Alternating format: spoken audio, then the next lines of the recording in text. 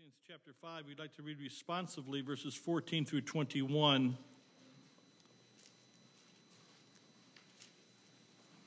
Allow me to begin reading in verse number 14, and I will read the succeeding even-numbered verses through verse 20. Would you read with me in unison, please, verses 15 through 21, the odd-numbered verses.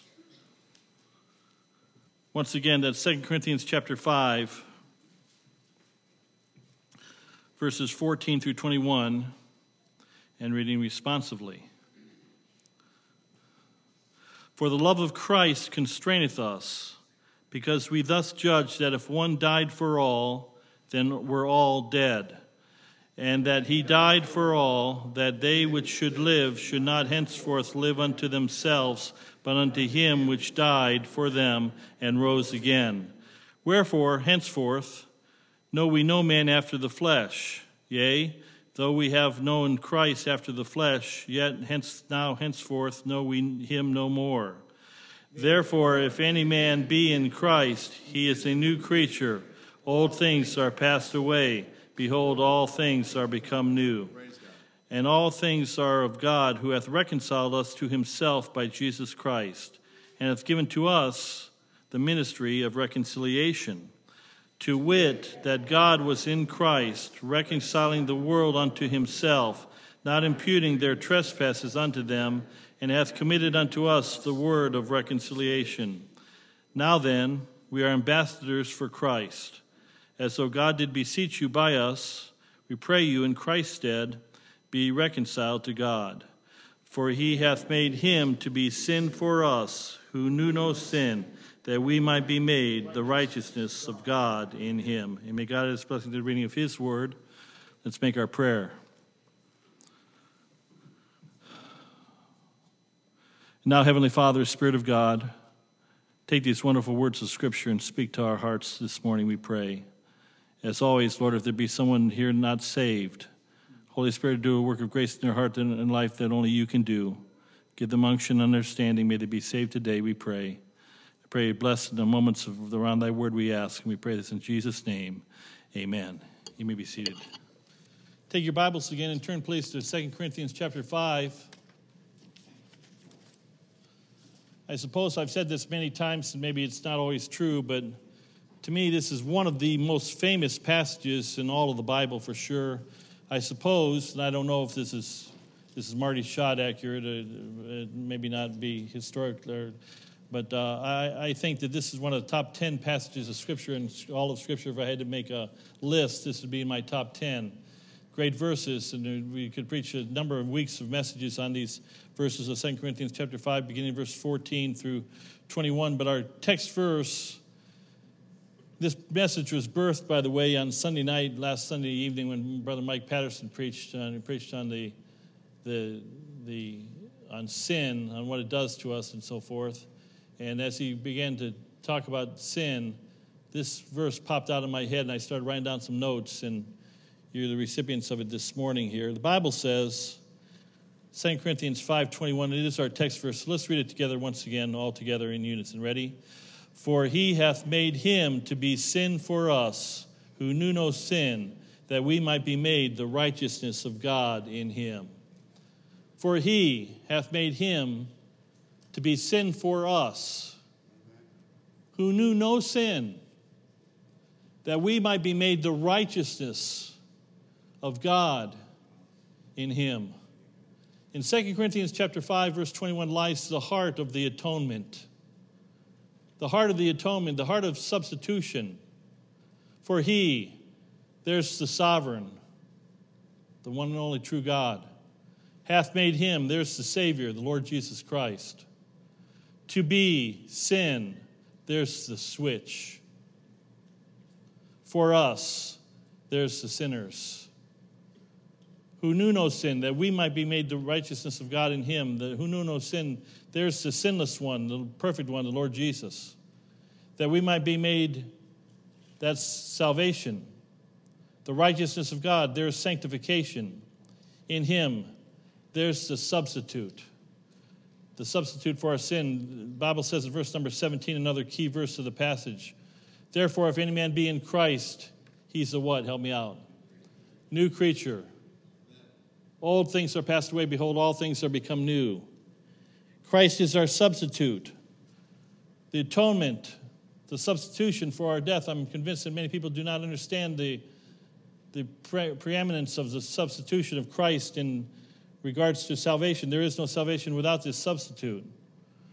The atonement is not, that word atonement has the idea of at-one-ment. It has the idea of bringing us, saving us again, or saving us, delivering us. The atonement is not the saving of a life by mere assistance. In other words, Christ did not just help us in our salvation. Christ is our salvation. He didn't save us 99% of the way. We're not saved by grace and works. We're saved by grace alone, through his atonement, through his substitution. We're not Arminians. We don't believe that you're saved by grace, but you have to keep your salvation by works. That's a false doctrine. It's a false-ism. That's evil. It's wicked. So the atonement that we're talking about is not mere assistance, nor is this atonement that we're talking about in an attempt to save your life by mere risking of your life. There are many soldiers that have went off to battle, went off to war for their fellow soldiers, fellow comrades, and for their country. And they risked their lives. Some lost their lives in risking their lives. Many lost their lives. But they weren't intending to lose their life, but they risked and they lost. This atonement was not just a risk. This atonement was not just a mere assistance that the Lord would help us. Jesus, of course, is a soldier of all soldiers, but this atonement is the loss of one's life for another. Christ's life for our life. This atonement. Christ took the sinner's guilt, became sin for us who knew no sin, that we might be made the righteousness of God in him. The song that I learned as a boy, I've quoted it many times. I love the song, and I have to always give the addendum that even though it's a beautiful song, it's got a lot of great message to it. There's a part of it that's unscriptural, but I still like it. I'm referring to the song that says, I was guilty with nothing to say, and they were coming to take me away. But then a voice from heaven was heard that said, let him go. Take me instead. And I should have been crucified. I should have suffered and died. I should have hung on the cross in disgrace, but Jesus, God's Son, took my place. It's a great song and a great half-truth, but the fact of the matter is we could have died for ourselves on the cross and it wouldn't have made an atonement. It wouldn't have been a substitution because we're guilty. We're sinners. Sin is exceedingly sinful. We need to preach more messages on the truth of sin. The world doesn't believe in sin any longer. This verse, this passage of Scripture deals with the atonement, the substitution. What language shall I borrow to thank thee, dearest friend, for this thy dying sorrow, thy pity without end? O make me thine forever, and should I fainting be, Lord, let me never, never outlive my love for thee. I want to talk about the doctrine of substitution this morning here in way of introduction this morning. Spurgeon wrote these words, and hear me carefully. The whole pith, or the whole seed, the whole substance, and marrow of the religion of Christianity lies in the doctrine of substitution. And I hesitate not to affirm my conviction that a very large proportion of Christians are not Christians at all. For they do not understand the fundamental doctrine of the Christian creed, and alas, there are preachers who do not preach or even believe this cardinal truth. They speak of the blood of Christ in an indistinct kind of way and dissent upon the death of Christ in a hazy style of poetry. But they do not strike this nail on the head and lay it down that the way of salvation, as the way of salvation is by Christ becoming a substitute for guilty man. We want to deal with just three things in regards to the substitution this morning. I want you to ponder, first of all, the scope of the substitution. The scope of the substitution. It starts in verse number 14 of our text. The Bible says, for the love of Christ constraineth me. It doesn't say the fear of God constraineth me. It says the love of Christ constraineth me. Now, I could tell you this morning, get ready. Live for God! I told you to get ready. Did you get ready for that? I can tell you, it's a fearful thing to fall in the hands of a living God, and it is. The Bible tells us that, and it is. Our God is a consuming fire. There's reverential fear of God, and there should be a human fear. The Bible says that men will quake and they'll fall there. They'll ask the rocks to hide them from the wrath of the Lamb. That day is coming. But people don't care much about the fear of God. People don't, when we talk about the wrath of God and the judgment of God, for Christians, for some reason, that doesn't resonate as well as the love of Christ. See, the love of Christ constraineth me. We serve him out of love. The Bible says the love of Christ constraineth me, because we thus judge, or we've determined that if one died for all, then we're all dead. Notice the Bible says that if one died for how many? For all. Notice the scope of the transgression. The Bible says in 1 John chapter 2, verse 2, and he, that's Jesus Christ, is the propitiation, or the covering for our sins, and not for ours only, but also for the sins of the whole world. 1 Timothy 4 and verse number 10 goes a little bit further. It says these words, for therefore we both labor and suffer reproach, because we trust in the living God, who is the Savior of all men, especially those that believe. You see, Christ's blood was shed for all on Calvary's cross, but it does not apply, but not all will apply it. It's not efficacious for all. You see, there were two thieves on the cross. Only one accepted. We had years ago now, I bet 30 years ago. In fact, I didn't know that Tony and Paula were going to be here this morning here. I knew they were going to be here tonight. I don't know if you were in the service. It had to be 25, 30 years ago. I preached a message, Your Life in a $10 Bill. Were you there for that service? You weren't here, because you remember this service. But I made a big deal for several weeks ahead. I said, we're going to have a Sunday like you've never had before in your life. Something's going to happen that's you've never gone to church ever, and it's never happened, and probably never happened afterwards.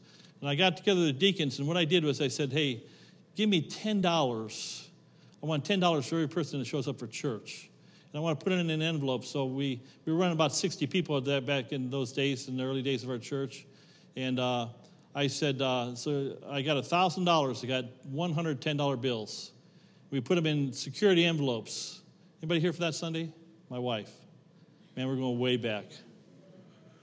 And I said, you be here on this Sunday. Something's going to happen on this Sunday that is never going to happen before. It never has happened before. Never will happen probably after. But you come and something's great's going to happen. And so I passed out all the envelopes to every man, woman, boy, and girl. All 65 of them. This one Sunday I was praying for a small crowd. And so we had about 65 people. I only had 100 envelopes. I didn't have enough for everybody, but we had enough for 100.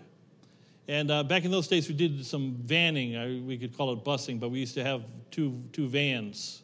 We brought people in from that needed rides, and we brought some people from downtown Torrington and thereabouts and so forth. And I remember we brought in this one guy. He was an adult man. We brought him on the bus. I didn't know during the service he was outside smoking. He never came into the service. So we had the service, and we had I passed out $10 bills to everybody, and I preached a message on your life in a $10 bill, how that some of you are going to take this $10 bill and you're going to squander it. You're going to just use it for fun or frivolity. Some of you are going to invest it. I talked about how our life is an investment and so forth. But the choice is up to you.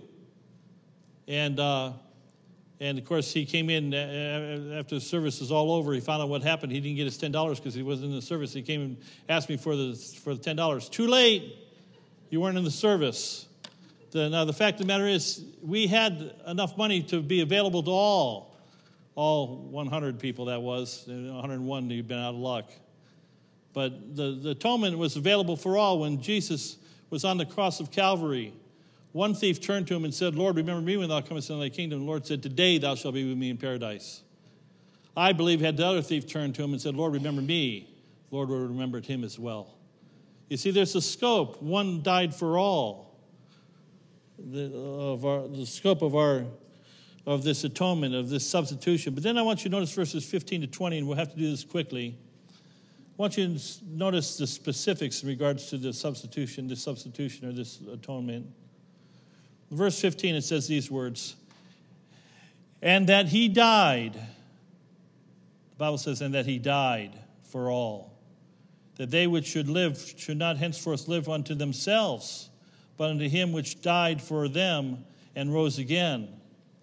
The specifics in regards to the atonement, the substitutionary death of Christ, there's a penalty or requirement of this atonement. The requirement is death. The Bible tells us in 1 Corinthians chapter 15, verse 1, moreover, I declare unto you, brethren, the gospel, which I preach unto you, which ye have received and wherein ye stand.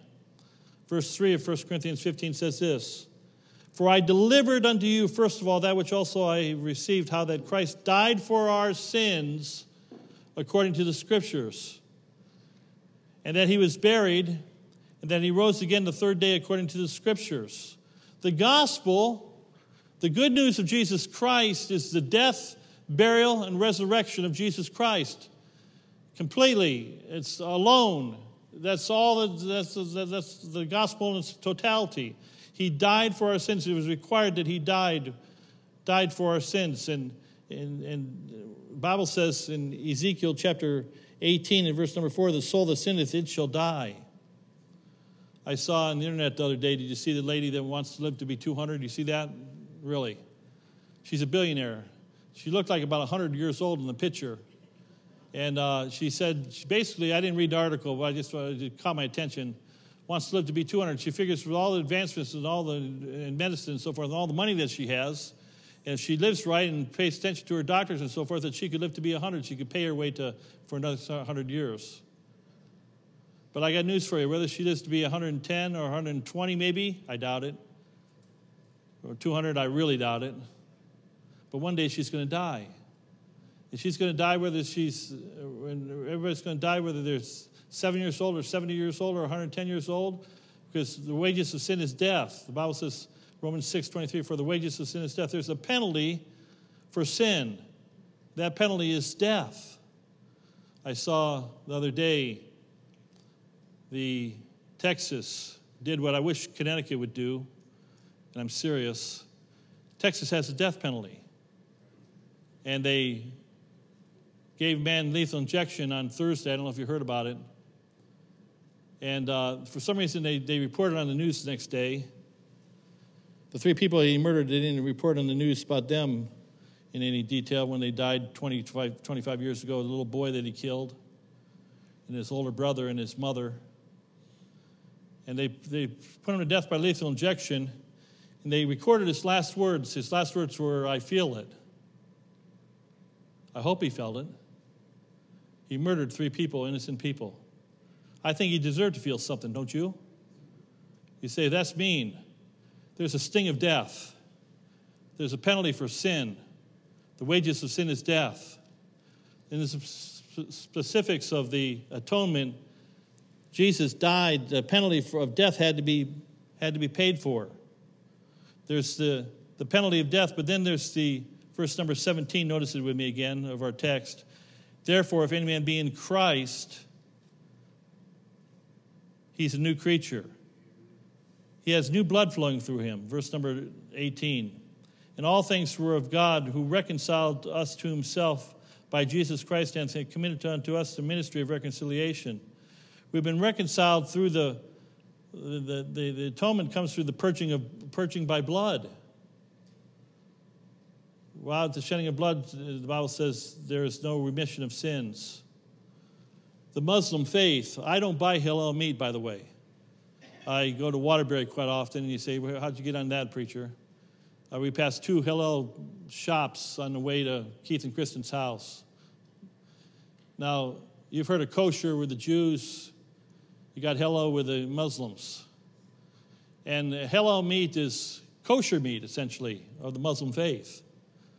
And that means that meat has been cut by the goat or where the animal has been, or the cow, whatever it is, has been cut in the proper way with a knife, a spike knife up through the jugular vein, twisting and turning, and let the blood drip, and so the animal suffers. Because there's supposed to be an atonement, and there should be suffering. And blood should be shed, and it should be violent. And so they have jihad, and they still have Allah Akbar, and they're still killing people 1,300 years later since the inception of their evil religion. They do that because they're trying to atone for sins, their sins and our sins. Well, there's the purging of blood, the purging of blood by the Lord Jesus Christ once for all. Exodus chapter 12, verse 13 says, "And the blood shall be to you for a token upon the houses." Let me explain.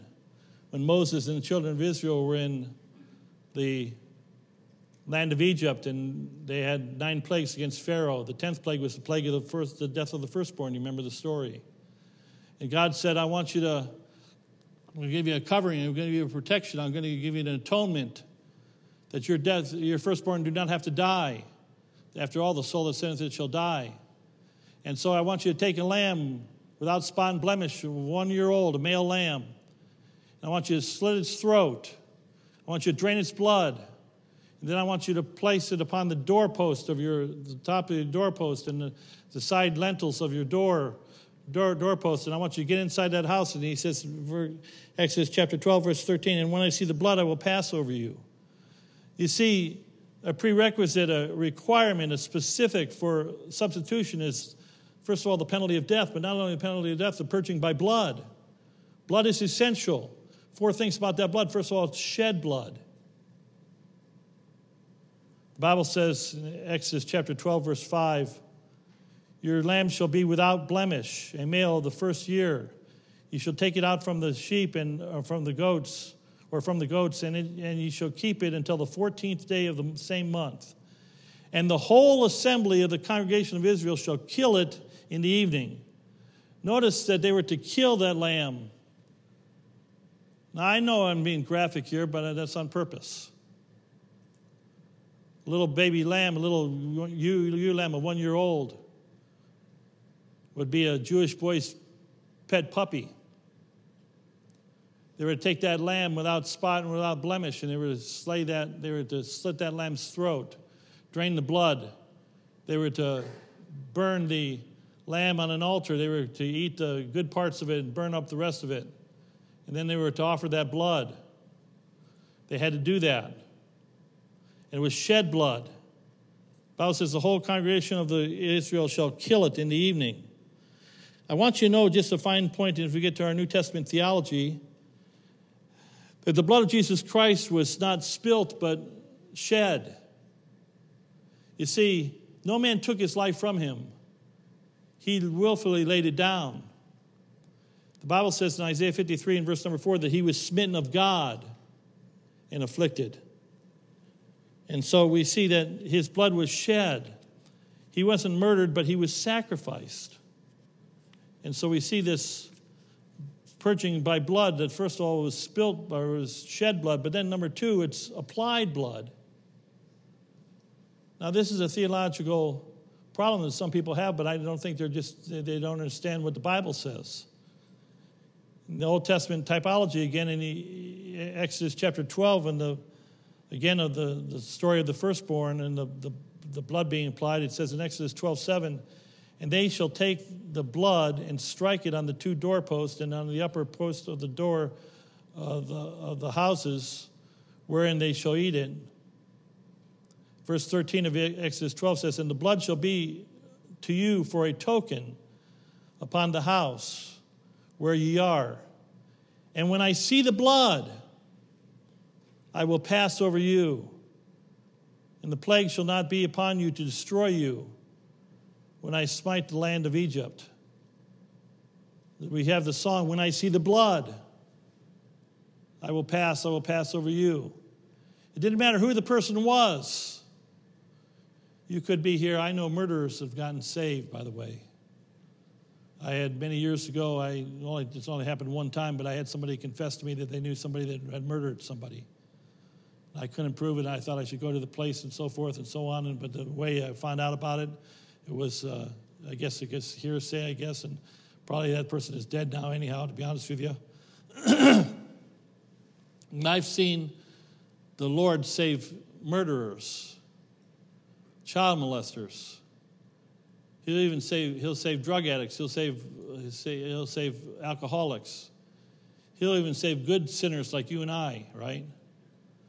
He's not a respecter of persons. He says, you go underneath that house and you apply that blood, and when I see the blood, I'll pass over you. Didn't matter who the person was, Jew or Egyptian. They were saved. Didn't matter how bad or how good they were as such. How bad a person, they were saved by having the blood applied. You see, Jesus shed his blood on Calvary's cross. The thief on one side said, Lord, remember me. There's no account of the other thief saying, Lord, remember me. The one had the blood applied, the other never had the blood applied. So the blood of Christ, it's of purging power, and it's applied blood, it's shed blood, but thirdly, it's perfect blood. It's perfect blood. In 1 Peter chapter 1, how many millions of people, by the way, are trying to buy their ways into heaven? Remember being with the Belavas up in Quebec, just popped in my head. Remember going to St. Anne-de-Beaupré, the great cathedral there in Quebec. See the hundreds and hundreds of candles, people kneeling down and lighting candles, and they had a little box there.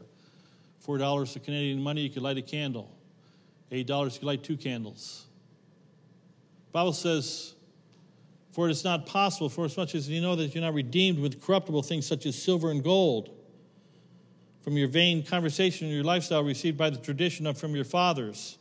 No amount of indulgences, no amount of lighting candles, no amount of prayers to Mary, no amount of our Father who art in heaven can atone for your sins. What can for sin atone? Nothing but the blood of Jesus. The Bible says in 1 Peter 1:19, but with the precious blood of Christ, what are we redeemed by the precious blood of Christ as of a lamb without blemish and without spot? It's perfect blood. 2 things about that. Perfect blood, it's not animal blood. Hey, folks, we're not evolutionary beings. We didn't come over millions of years. Don't try to marry evolution with the Bible. Can't do it.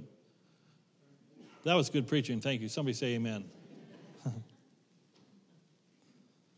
No, I'm just an old fool. I believe that the earth is just several thousand years old, and I believe that God created man out of the dust of the earth. Call me crazy. I believe the Bible. We didn't come from animals. You want to think we came from animals? Get an orangutan's blood transfusion. Get an ape's blood. Get pig's blood. See how long you live.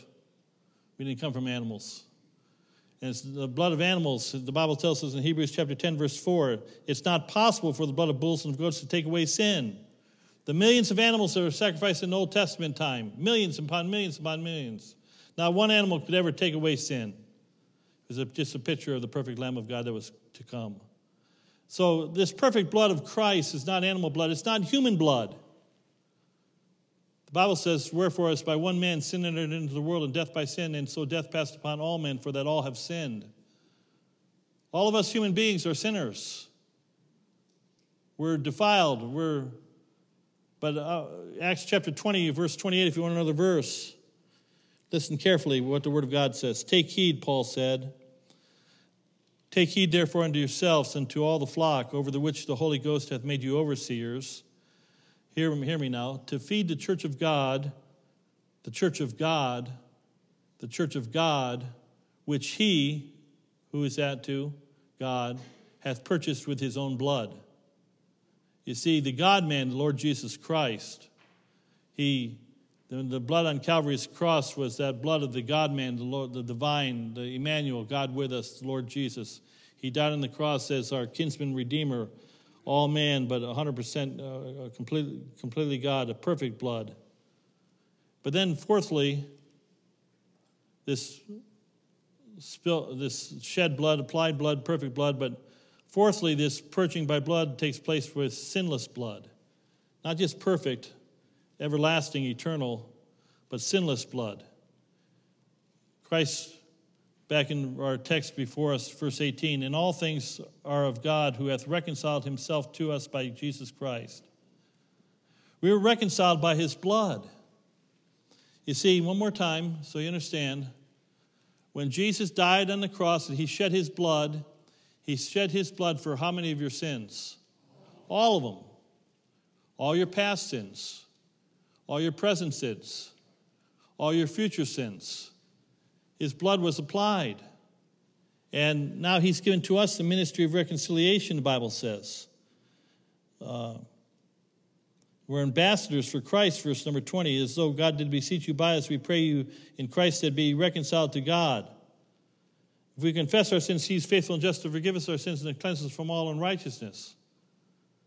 This sinless blood of Christ. You see, we have contaminated blood, we have corruptible blood, we have human blood.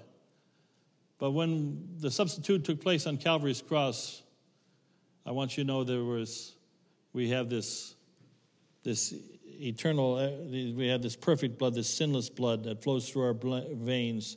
Hebrews 10:14 says this, for by one offering he hath perfected forever them that are sanctified. One offering. Jesus died on the cross one time for all our sins. He'll never have to die again. So in this little verse here, verse 21, it says that he became sin for us. To be sin for us. It's the great mystery of all the ages. The great transaction of Calvary is inexhaustible in its depth. We preach year after year, week after week, decade after decade, we preach on this substitutionary death of Christ. It should never get old. It's inexhaustible in its depth. It reaches to the lowest hell. It's irrational in its comprehension. Romans 11, verse 33 says it this way, that we preach the unsearchable riches of Christ. You can never mind the depths of it. It's irrational to the human mind. It's infinite in its cleansing. He cleanses us of all of our sin. It's impossible with mere humanity. No amount of human sacrifice could ever atone for our sins. And so you see the specifics of this atonement, the scope of our atonement. When we get to verse number 21, and don't turn me off, hang with me.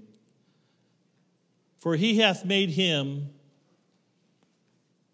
to be sin for us, who knew no sin, that we might be made the righteousness of God in him. There's the exchange. He was made sin for us, that we sinners might be made saints. Sinners made saints. Isaiah 53 verse 5 says it this way, but he was wounded for our transgressions. He was bruised for our iniquities. The chastisement of our peace was upon him, and with his stripes we are healed. All we like sheep have gone astray.